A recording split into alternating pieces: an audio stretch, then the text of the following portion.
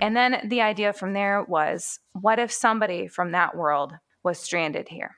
And why is that person stranded here? And that's where the idea came from. So really it was just me trying to get some peace and quiet from my children. Every mama understands that. We've not all been so productive with it, though. Welcome to Book Fair. We help thoughtful women find wholesome, life-affirming books for themselves and their families. Are you tired of picking up the latest new release and finding it full of junk you don't want in your life? You are in the right place. This show shares curated content, and we do it together within a fun, book-loving community. So pull up a chair at the table and join the feast. Welcome, Book Fair family. Today we have a very special guest, author KB Hoyle. KB Hoyle is the author of a dozen books for teens and tweens, as well as the CEO and co-founder of Owl's Nest Publishers, a publishing house that publishes books for adolescents. She lives in Wisconsin with her husband and 4 sons, but she can be found all over the internet in the usual social media spaces. Find her at kbhoyle.com or over at owlsnestpublishers.com. Welcome, Karen. Thank you so much for having me. I'm really excited to be chatting with you today. Karen, this was such a great experience so far for us on the whole. I just want to start saying, Owl's Nest sent us an offer to read your book. And at the time, I don't think I realized that you were Owl's Nest. So it felt like a great start for something new for our podcast. I took it with me to Thanksgiving break for a little road trip. And the whole time, I just kept thinking, my niece Sarah is going to really love this book. She's a big reader.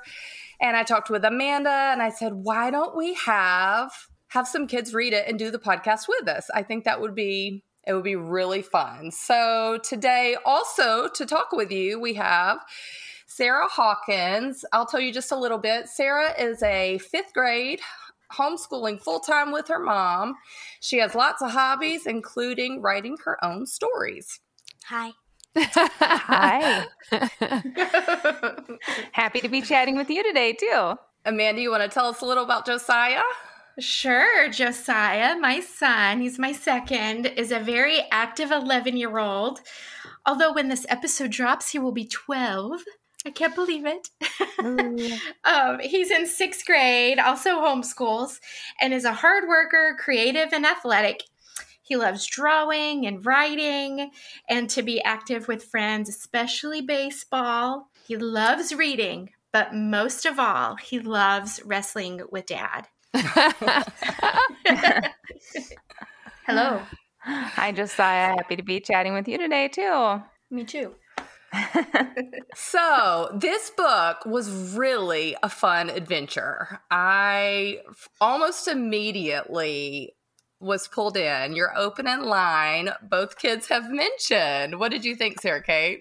I absolutely loved it. It drew me into the book and I was like, wow, I got to read this way more. Josiah, we talked about that when I was running you to baseball the other day. The open line kind of pulled you. Yes, ma'am. I'm going to jump in for just a second because we have not said the title of the book. Oh, my goodness. What book are we talking about today? Orion and the Starborn. I'm sorry. Orion and the Starborn, which I have to say your cover art is beautiful. It's beautiful. That was designed, but I just need to put a little plug in here. The cover art was hand-drawn by Ash Schlacks. She's our designer over at, our design lead over at Owl's Nest Publishers, and she is wonderful. I loved so much. Mm-hmm. You gave us a little author note here, read by starlight, which felt so magical from the beginning. I grabbed this book totally unknown to me, and that was a fun beginning. I felt cozy before I'd even entered the first page, which was perfect for Thanksgiving. Yeah, it was hard to come up with I like to have a little author inscription for each book that I send out, and it was hard to come up with one for that. I sat and thought about this, and I was like, what am I going to write in this book? And I was like, read by starlight. Perfect. It's perfect. Yeah, so this book quickly takes the reader to a world, most literally to another world.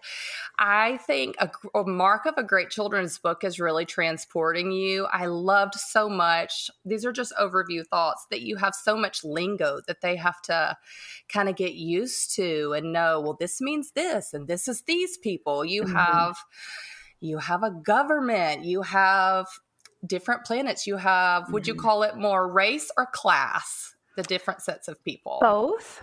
Okay. I intended for there to be both racial and class struggles but not a really didactic in your face. I just wanted it to be very sort of natural, the way that, kids go through the world today. And, they might not process it in school or, in the supermarket, like, oh, this is a class struggle or this is, a race struggle or something like that. But that this is just the world in which they live. And sometimes they see something and they go, oh, well, that's a little uncomfortable, or, oh, that's a little wrong. Not right the way this person is being treated, or something like that.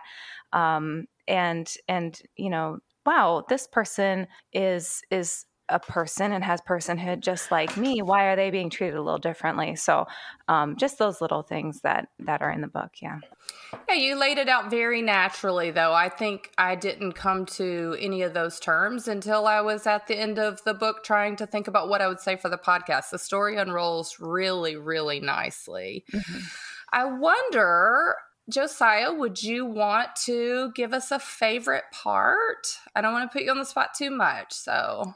I liked it when he found out the spoiler at the end. I'm not going to say it because most people probably have straight to the end. Okay. Well, that's good, Josiah, because I think that any good author should have, if they're going to have a big reveal at the end, we won't spoil it. They should be laying the groundwork for that spoiler all throughout the book, so that when you get to the end, you don't go, oh, well, that's random. So that when you get to the end, you should go, oh, I knew it. I knew it. Wow. Yes. I was hoping for that.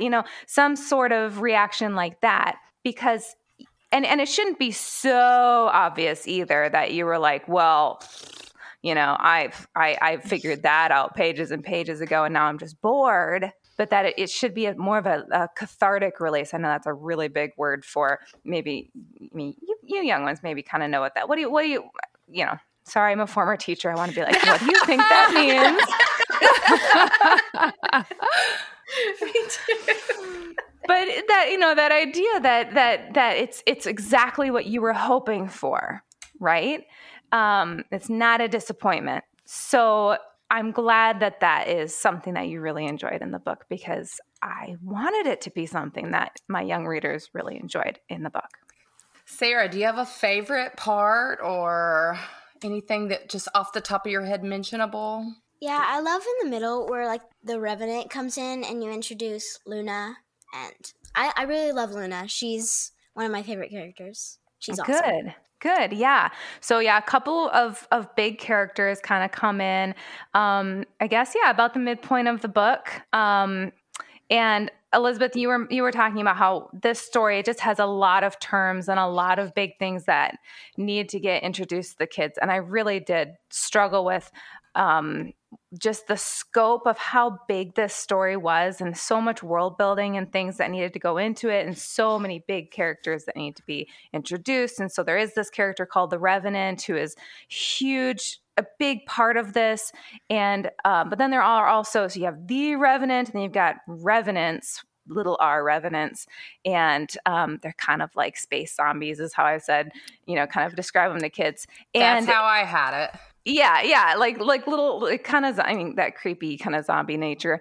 And how to kind of introduce things at along the way in a way that it timed well, in a way that kids, young readers would be able to process the information, and you don't just have exposition dumps where you just say, oh, this is just what this is, accept it and move on. And then introduce new characters as well that will hopefully go on to be beloved characters, like Luna, I don't want to say too much about Luna because that'd be a spoiler as well. And have young readers just process it. And that was something I really worked really hard on with this book. Orion was hang on a second, because I write these books in a certain order and then they get published in certain orders. I guess my 12th book. And if I've written big worlds before, but this one was a real challenge. This was a real challenge as far as the amount of information that had to be introduced in book 1. And I had to kind of learn some new tricks to make sure that release it in a way that overwhelming.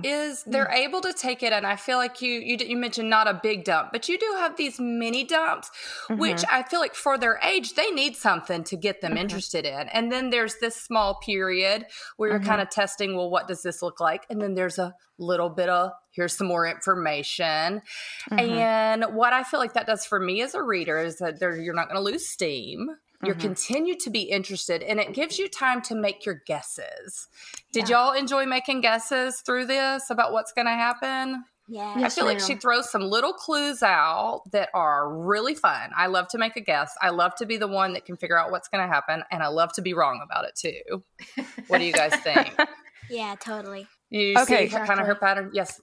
So, Sarah, I'm going to put you on the spot. If you were going to say to a friend, I love this book, I think you would like it, how would you introduce it? Like, this book is about blank. I would probably say, this book is about, like, a boy going into another world, and it's about him figuring out who he is and his life, that he realized he's someone different than who he was taught to be, I suppose. It's kind of a mystery he's finding out about himself. Yeah, I love that. What about you, Josiah? What would be your description? What is this book about? So it starts off, he's in Georgia on Earth, and he thinks he's just a normal kid, but then he gets transported, and then he's trying to find out who he is, and he's trying to stay alive. Yeah, that's fair enough. That's a good element. He was trying to stay alive. It's a really hard book to blurb. I will say that, because I have had to blurb it many times, and I'm like, how do I express to people that this is what makes us different? Because at its heart, it's very much the same story that you've heard told many times over, because I think that's part of how you tell a successful story is you just tell the same story. But on the other hand, it's very different than anything you will ever pick up and read, because it's science fantasy, which is very different. That's a really kind of niche sort of, genre. And it does a lot of things and here's me struggling again to blurb it. It does a lot of things that you will never, you just don't run into. I'm a big Star Wars nerd. And something that I love about Star Wars is you have, I kind of, when I was world building for Orion and the Starborn, you think about what flashes up on the screen at the beginning of, any classic Star Wars, at least, is a long time ago in a galaxy far, far away. See, Star Wars is not really science fiction. Star Wars is science fantasy. Science fiction takes place in the future. Star Wars does not take place in the future. This is me really getting going on one of my passions here. Preach. So, it's not science fiction. And so what you do, Star Wars, like a good science fantasy, is basically it's basically wizards with laser swords in space sometime whenever, a long time ago, in an alternate world. It's not our world. It's not our universe. And that's, Orion and the Starborn is essentially a portal fantasy. It's kind of Harry Potter, which is also a portal fantasy, except that the Hogwarts Express is the portal. I particularly love that they, in this world, knew about Earth, but we on Earth don't know about them, because that makes me, the reader, look up in the sky and wonder, is there a world that knows about us and we don't know about them? I love when I'm reading a book, question, this could be real. I mean, even though you're not supposed to, like, oh, okay, fine, it's not. But I love when I can enter that world and believe it's real for at least a good possibility. Did you have that a little bit? Did you kind of go look and notice where Orion's belt is? I did. Every single night I would look for Orion's belt after I read the book. And why did you exactly choose Orion's belt over all of the other stars? That is a great question. And it has to do with my children. And hopefully you young people laugh at this. I know that the moms here will laugh at this. So I do have 4 sons, right? And so I first started laying the groundwork for Orion and the Starborn way back in 2014. And when were you kids born? Was that around 2012? Okay, so it's getting close to some birthdays here. And in 2014, that's when my 4th child was born. Okay, so my husband and I lived in a very small house, like small. A little box, little garden cottage sort of box house, no basement or anything like that. And it was like 1,100 square feet, and we had 4 boys, and I was teaching all day, and I would come home and I was writing at night. And I often, just because of the sheer, I'm an introvert and sheer noise factor, I just had to just step outside sometimes because I just had to get away from it. And not that I don't love my children, but it's just, we just have to get away from my own sanity. Yeah. So I would step outside late at night and look up at the sky. And in Alabama, you can see now where some space people are going to be like, as far as I ever knew, in Alabama, you can see Orion's belt year round, as far as I ever noticed. And Orion's belt, at least Orion's belt has always been my favorite constellation. It's easy to find. It's very distinctive. I just love it. And so I would look you get very clear nights in Alabama, and I would look and I just kind of stare at the stars, and I could always find Orion. And it was just kind of a time of solace for me, but my brain is always active. And so I would look up there, and I just started to imagine, what if those, the belt, those stars are actually planets? And what if those planets have people on them? And what if, what would that look like? And this isn't really a spoiler for the book. This is, this is revealed within like the first chapter or two. Right. What if, what would that look like then? What sort of people and what, obviously it would be kind of magical because I write magical books, right? And so, and then what sorts of people and how would they interact with each other and how would they get around and what would their powers be? And would it be kind of infinite? I've already written a fantasy story where, the magic power system is more, traditional. So I wanted to do something less traditional and, what would that look like? And it just started to, for me, I know that an idea is going to become a book if I can't let it go. And so I couldn't let it go. And if it grows, and if it's not just something that I don't let go, but if it starts to grow and grow and grow and grow. And then the idea from there was, what if somebody from that world was stranded here? And why is that person stranded here? And that's where the idea came from. So really it was just me trying to get some peace and quiet from my children. Every mama understands that. We've not all been so productive with it though. I've not connected before in hearing author interviews how much asking questions plays a role in you forming the idea for a book or a world like this is the beginning of a trilogy. And that I hadn't connected that before until hearing you describe that process. Yeah. It's really cool. Orion will be more than a trilogy. I'm not going to say how many. I do know how many, but I'm not going to say it right now. But when I taught creative writing classes for a long, long time, for over a decade, for kids, for adults, at the adult education level, all sorts. And one of the crucial steps that I always brought people through is called investigating the idea. Like, you really have to become like a detective, because you have to know your story. You have to close off those kind of logical ends. You have to build the parameters of your world, basically. so that the reader doesn't bump up against the edges of your world. Because if the reader bumps up against the edges of your world, then they've lost that secondary belief, and you don't want your reader to lose secondary belief. And you really don't want your reader to ask you a question in an interview that you can't answer. So that where you go, oh, I don't know, I didn't think about that. Like you have to. So that's motivation too. Oh, that's great. Okay. Josiah has a question for you that has to do with being an author, about writing. Okay. What advice do you have for young readers? So are these young readers who want to be a writer someday, or just young readers? Young writers. I messed up. Oh, okay. For young writers, I just say, well, I would have a lot of advice, really. Okay. Let me kind of pare this down. Always carry a notebook with you, which maybe you already do that because I did. Write down all your ideas, but don't be precious about them.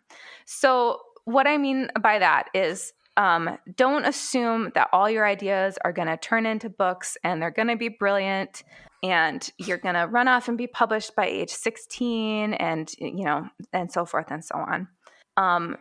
Write down all the ideas that come to you. Like I just said, that the ones that are going to be good will grow. They'll grow bigger. Ask those questions about them. Answer the questions about them. I'm kind of addicted to composition notebooks. Thankfully, they're cheap. So, I have an insane amount of composition notebooks.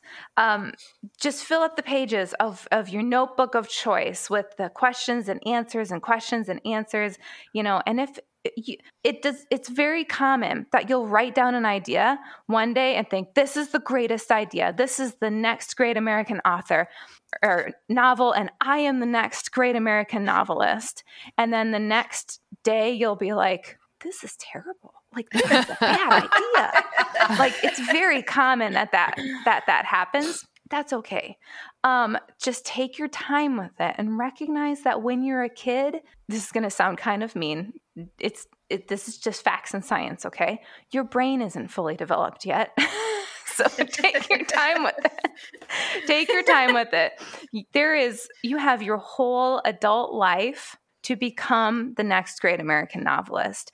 When you're young, just write down those ideas and practice. You don't need to be published when you're a teenager. If you publish your books when you're a teenager, you will look back as an adult and be like, Mom, Dad, why did you let me publish anything when I was a teenager? Because it will live forever on the internet. So just practice and write and practice and write. Mm-hmm. Even Austen's works when she was a teenager, right, are not considered that awesome. They're not even exactly. That's a great point. Exactly. Yes. Mm-hmm. I want to know what's the difference between The Revenant and A Revenant, or like. Yeah. Well, okay, that gets into secret story knowledge, and I can't tell you that. Revenants. Little r revenants are very, very, very important to the story, so pay attention.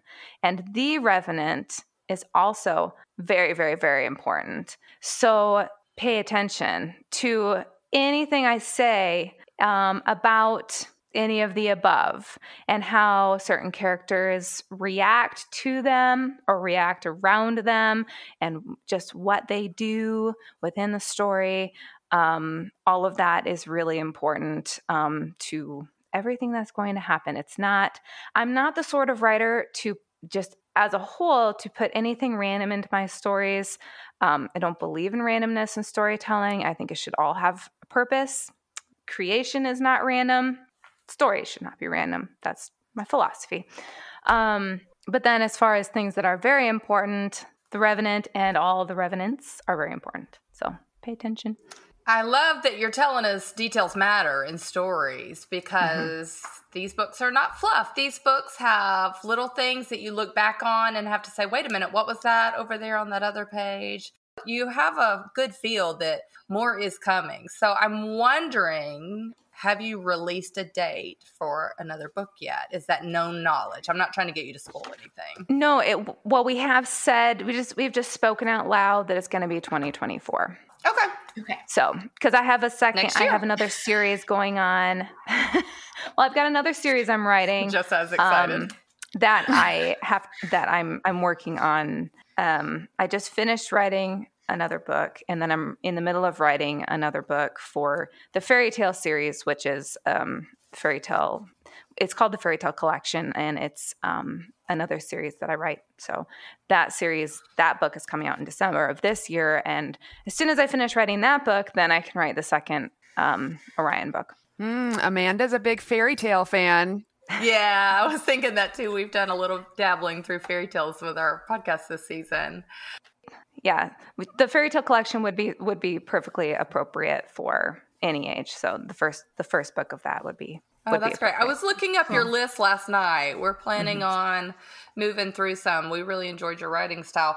One of the things I liked as, when you read books as a kid, you're reading it one way, and you read books as a mom, you're reading it another way. And I know that's a lot of what your publishing mission is books that parents feel great about. I really liked that at the beginning of the story, he's not in his place, so we're not spoiling anything yet, but he is in a loving home. He is around people that love him. And so later there is a little bit of a struggle of, I might have found something that fits, but I also really have some love and some ties other places too. Because isn't that our human experience? As we grow and find something that fits more, we're also always looking back. But that fit in some other ways, even though it didn't fit in some ways. Those are real feelings that kids connect to, adults connect to. I really enjoyed that. Yeah. And another kind of trademark of my writing is I don't like endings that are so neat. I mean, neat and tidy in that all the storylines have to tie up, but I like endings that are bittersweet. And so every one of my books tends to have a little bit of a bittersweet ending as far as the feelings are concerned, because that's real life. If it's not a little bittersweet, then I think it tends to be saccharine. It tends to be a little unrealistic. Like everything is just too, unbelievable here. I want there to be emotional struggle because especially as we get older and we feel these things, and I'm trying to remember if it was I might totally butcher is it Madeline L'Engle? I don't remember. It was Madeline L'Engle who said this. I am every age that I have ever been. That's kind of some of the struggle that Orion is also kind of. I mean, he's young, but he's also feeling a little bit of that already at the end of Orion and the Starborn is the struggle between two lives and two families, and I think that's applicable no matter how old that you are. So I agree. I like what you're saying about the ending of the books, because we're wanting to train their affections and give them a worldview where they can handle reality. And sometimes fantasy is the best vehicle for understanding reality. Yeah. And I think, here's another semi kind of quote I'm going to throw out, but I think it was Chesterton that said, children already know dragons exist. We don't have to explain that to them. They just need to know that dragons can be defeated. Yeah. So exactly. I like what you're saying about that. Do we want to keep going back and forth with the kids and their questions? I have a lot of questions. Oh, okay.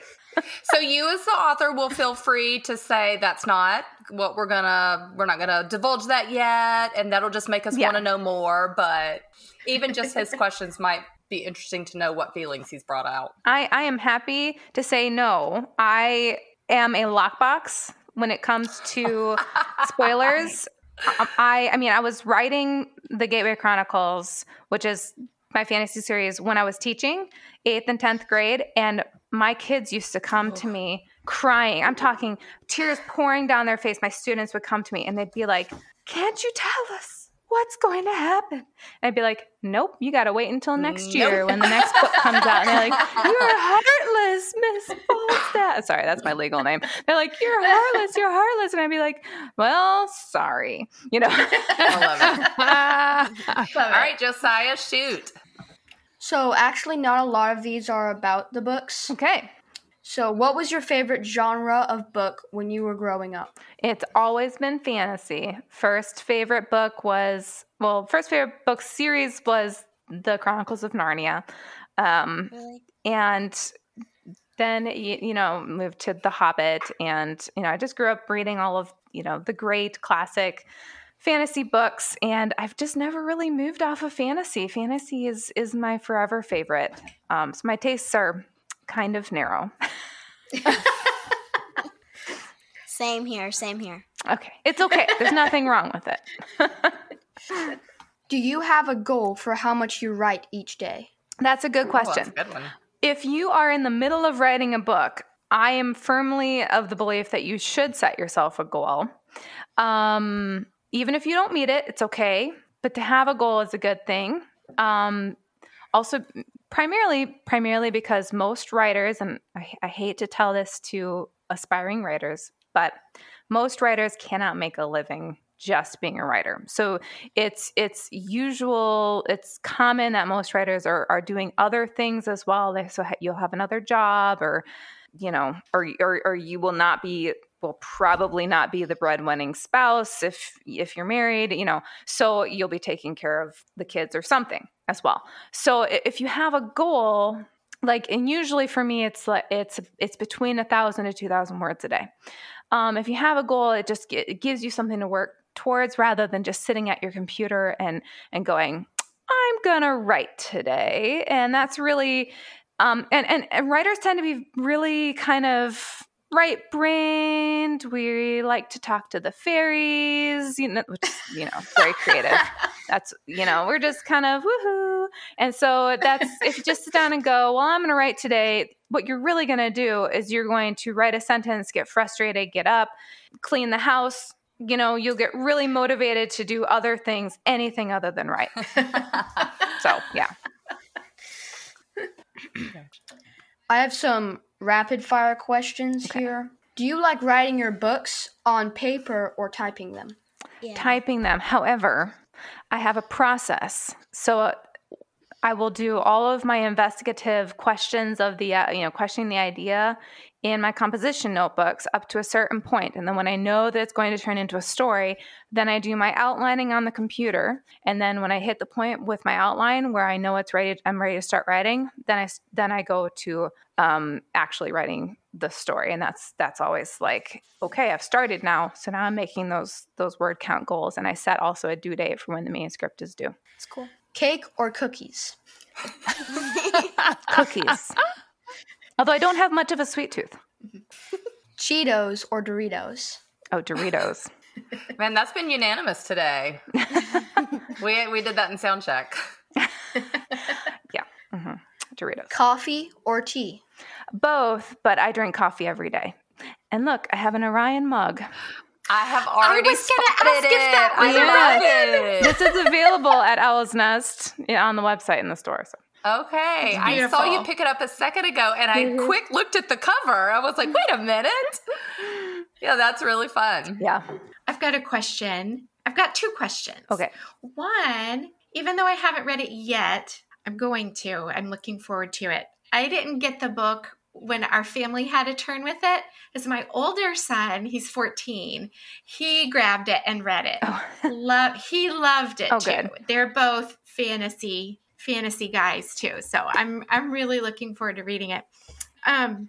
You have a lot of names, and you've kind of already touched on this, but you have a lot of names from astronomy, mythology. Have you been a student or fan of that?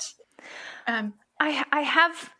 It's more of just kind of a fan of that. I started out kind of pulling some names from like names that had ties to astronomy and things like that, and mythology too, which is a little bit of a hint to some of the origins of the story itself. So I was a classical history teacher for 10 years, and the base story that is that I'm very loosely retelling can be found. It's not in, well, it is technically sort of Greek. because the author is Greek, but it can be found in Herodotus's histories if anybody wants to go pick it up and read it, that brick of a book. But I'm not going to tell you where, but it is there. Okay.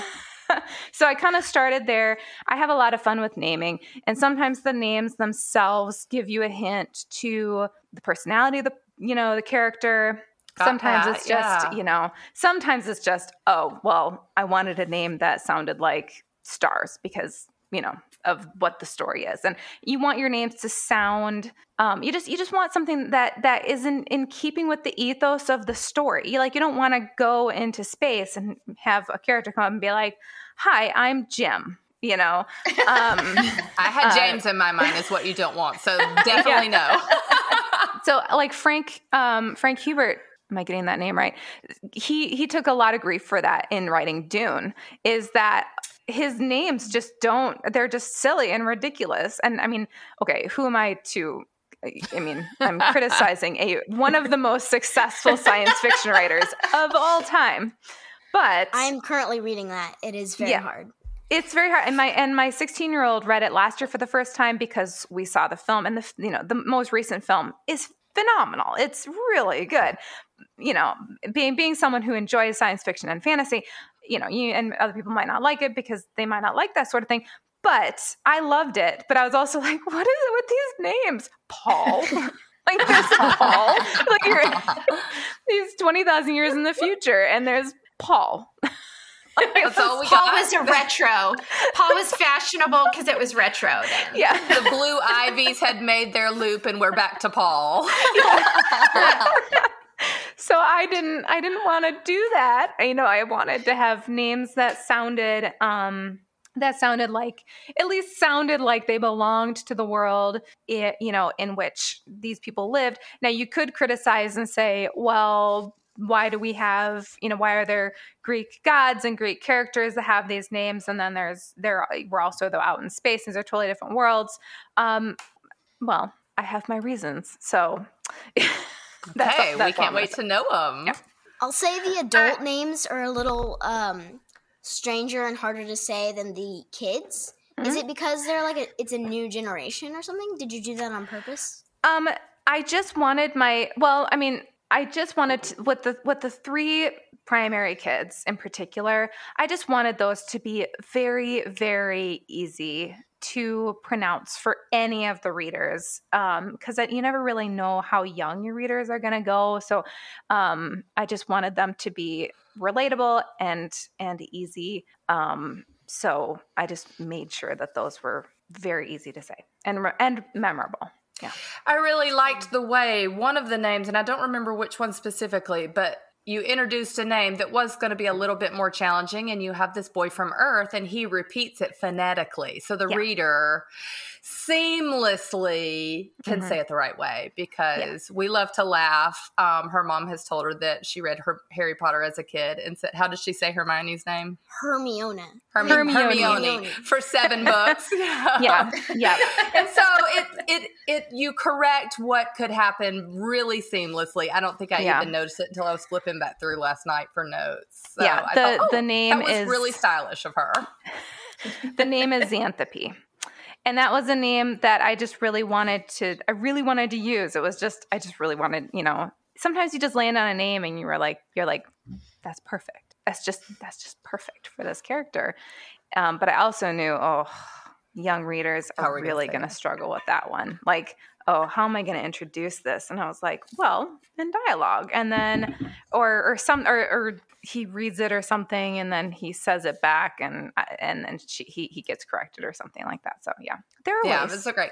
Well, it's very exciting to have a name that starts with an X and an otherworldly story. I feel like that was yes, but how do I, and before I even said, how do I say it? Then the next line is explaining it in a really story dialogue way. So I thought, that was perfect for especially this age group, but also me at 40. So there you go. Last season, we read the first book in Lewis's Ransom trilogy. And I don't know about you guys, but I keep getting kind of thrown back to thinking about that in this conversation, which makes me excited. That's good, because that was very intentional. Lewis's Ransom trilogy is one of my most favorites, and I know that it is probably against type. The first one is my favorite. I know people are always like, well, Paralandra is the best. I'm like, and I know that Paralandra was Lewis's favorite of the trilogy. But, well, I'm sorry, Clive. I like the first one the best. And I love it because they're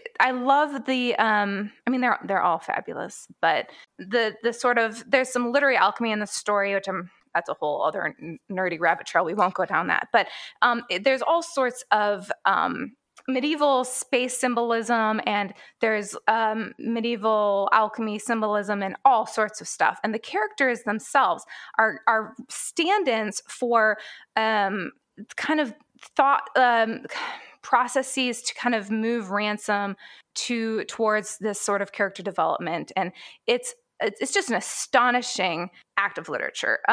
But I mean, it's C.S. Lewis. But what I loved about the story from a scientific perspective, from a science fiction perspective, is you have this man, Ransom, who gets kidnapped and taken in this spaceship that, again, it's like, just don't think too hard about it. It doesn't really make sense. But it does. Like, you're reading this story, and they get taken to this planet called Malacandra, and I'm just going to leave it at that and hope that people read it. And he ends up escaping his captors on this planet and running into these alien species on this planet before he has to make his way back to the ship and get back home again. And it feels so real. Like, I remember my husband loves this series too. And we would read it. And when I introduced it to him, I said, you will never read a science fiction novel that feels so real. Like, you read this and you think to yourself, I believe that this happened. Like, I believe that this was a real ship and this was a real man. And this is what's actually up there on planet or name redacted, and that this is what's actually going on. And but it's also kind of a magical sort of story. It's not science fantasy, but it kind of sort of is. And it's just phenomenal. And I've read it multiple, I mean, you probably see my enthusiasm. Well, hear my enthusiasm for this story. I really wanted to make it like that, make Orion like that. So I have to tell you, we read that with our audience. You read it with your audience. I read your book. Okay. We read it with our audience, and I read this right behind that. The timing for me when you sent the book. So I love that Amanda brought that up, not even having read it yet, because I definitely got those vibes. And I kept thinking, well, I'm fresh off the C.S. Lewis, but I love knowing that those influences were there for you, because I mean, I think I maybe had one book between and then came to yours. So I wrote, I know a lot of people are C.S. Lewis files, but I wrote my thesis in college on C.S. Lewis. And so my love for C.S. Lewis goes, and my knowledge of him just kind of goes way back. And so I've been studying these books for a long time. And I really just wanted to write something that felt like Out of the Silent Planet, but for kids. I think you have. Well, good. I'm excited to see them roll out. This was, I didn't read Harry Potter as a kid, and I was thinking through, have I with my child been able to await a release of a next book and that excitement that I remember my friends going through when I wasn't on the Harry Potter train yet. Mm-hmm. And I, this morning getting ready, was telling my friend, this might be the one that we get to be excited about and go to, we can't wait, it comes out, we have to go get it so fast. That kind of excitement I'm excited to have with my kids, with my niece. I'm so glad to hear that. This has been really fun. Do you guys have anything else? I loved how you, how it's science fiction. I myself I'm really into science right now. Mm-hmm. Astronomy really amazes me, and I love how you just, you make the character so astonished at all this new stuff and making him learn, and just like how you set the place on this new planet in the sky. Otherworld. Yeah. Well, thank you. I'm glad that you enjoyed all those elements. Tell us about Owl's Nest and your mission. Okay. So Owl's Nest Publishers is still pretty brand new. We launched last year, January, so January of 2021. And it is a publishing house that our mission and vision is to capture the adolescent imagination. So we are publishing exclusively books for adolescents, and we're defining that as between the ages of 8 and 18. We both, so Katie Stewart is my lifelong best friend and my business partner, and started this publishing house with me. She and I, so she's been reviewing books for years, and of course I've been writing for well over a decade now, and I have experience all over the publishing industry. And so I came at this with the publishing experience and the writing experience, and she saw the other side of the industry, and we kind of came together. And we both had similar frustrations with the traditional publishing industry, which is that although YA is booming, we don't see traditional YA publishing books that are really for teenagers these days. We see YA as a label, as an audience, in traditional publishing as being primarily for adult women.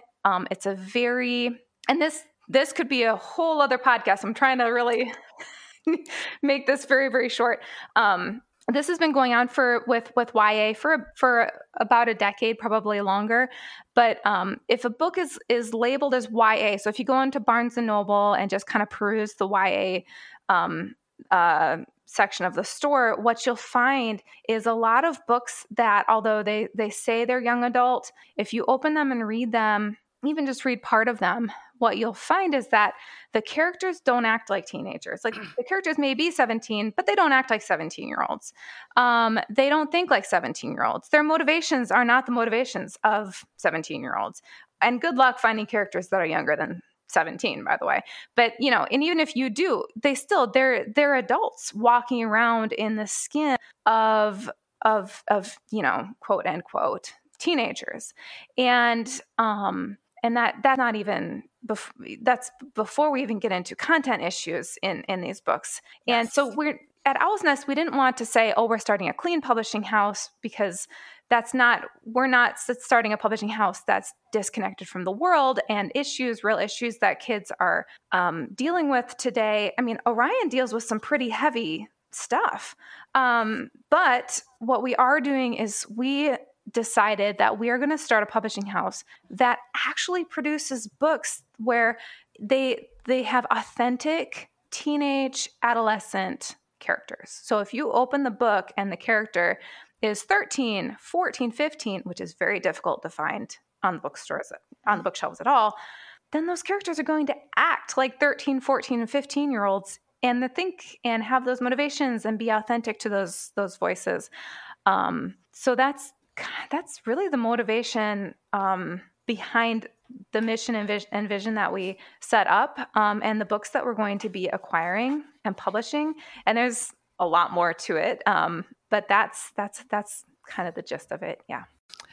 Well, that is a beautiful mission, and it is definitely dovetails with our mission here at Book Fair, which is to help women and families find wholesome, life-affirming books. Mm-hmm. And I love that you said that you did not just want to label the word clean, mm-hmm. because we've talked about that with us too, because everyone has their own definition of that. Mm-hmm. Stories can have different content and still be good stories. Yeah. People have different standards for what is, quote, clean for them. And that's all part of being a reader and figuring out what you want to read and what is going to be nurturing and helpful to you in your journey. Yes.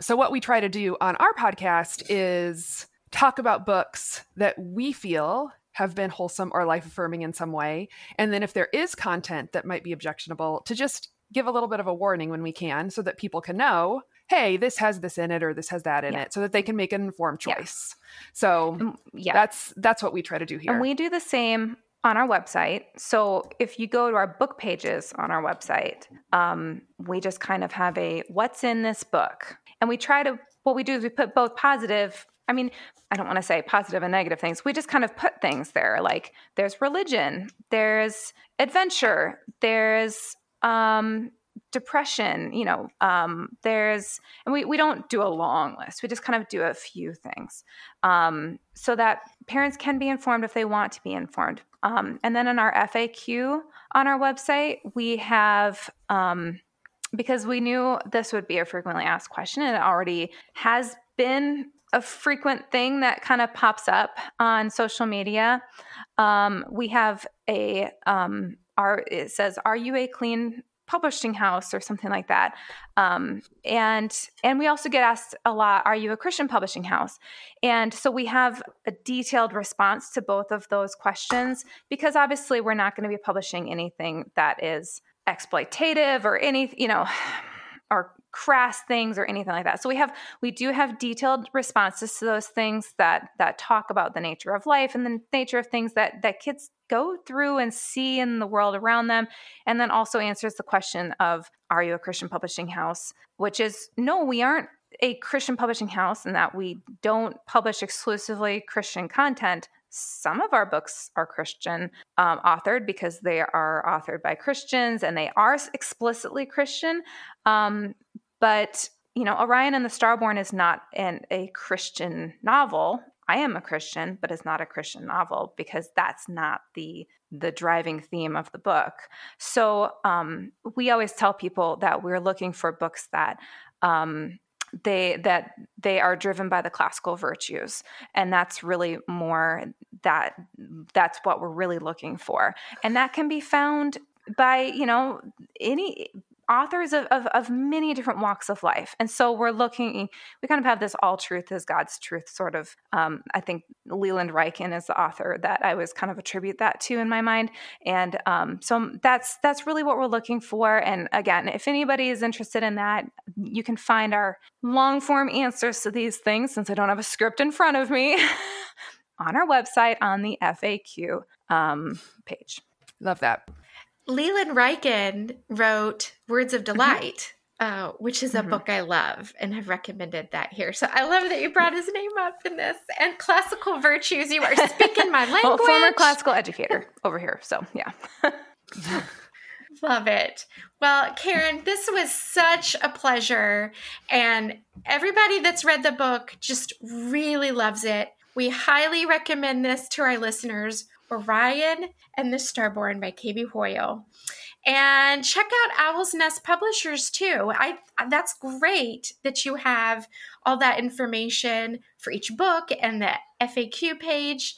That's wonderful and really helpful to people.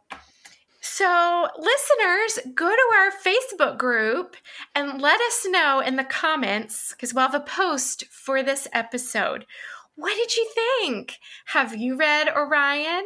I should say Orion and the Starborn. I'll say the whole title. We've been referring to it as Orion. We always just say Orion. We have shorthand for all of our books where it's like Orion, but yeah. Right.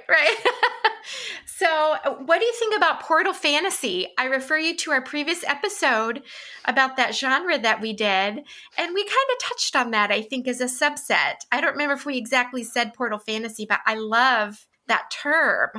And I think a lot fits into that people really love. So let us know your thoughts in the post. And have you gone out and read by starlight? I want to know that too. That just sounds so magical and lovely. And one last time, where can people get your book? So you can buy Orion and the Starborn on Amazon, which is always great for numbers. And please review the book on Amazon too, if you're not opposed to that sort of thing, because that is hugely helpful for us, especially being a small publisher, competing with the big traditional publishing houses. Reviews are great. But also you can purchase the book at owlsnestpublishers.com. And if you do that, I will go ahead and sign the book for you as well. That's amazing. Cool. How fun. Well, I want to thank Karen one more time for being here, and Sarah and Josiah for reading and reviewing the book for us and coming to ask questions. This was so much fun. And until next time, I'm Trisha. I'm Amanda. I'm Elizabeth. And I'm KB Hoyle. And happy reading. Thanks for listening. If you enjoyed this, subscribe to Book Fair Podcast. Join our private Facebook group. Follow us on Facebook and Instagram, or email us at chat@bookfairpodcast.com. And you can help us continue to grow. Share an episode with a friend, mention us on social media, and leave a review in your podcast app. We'll see you next Tuesday.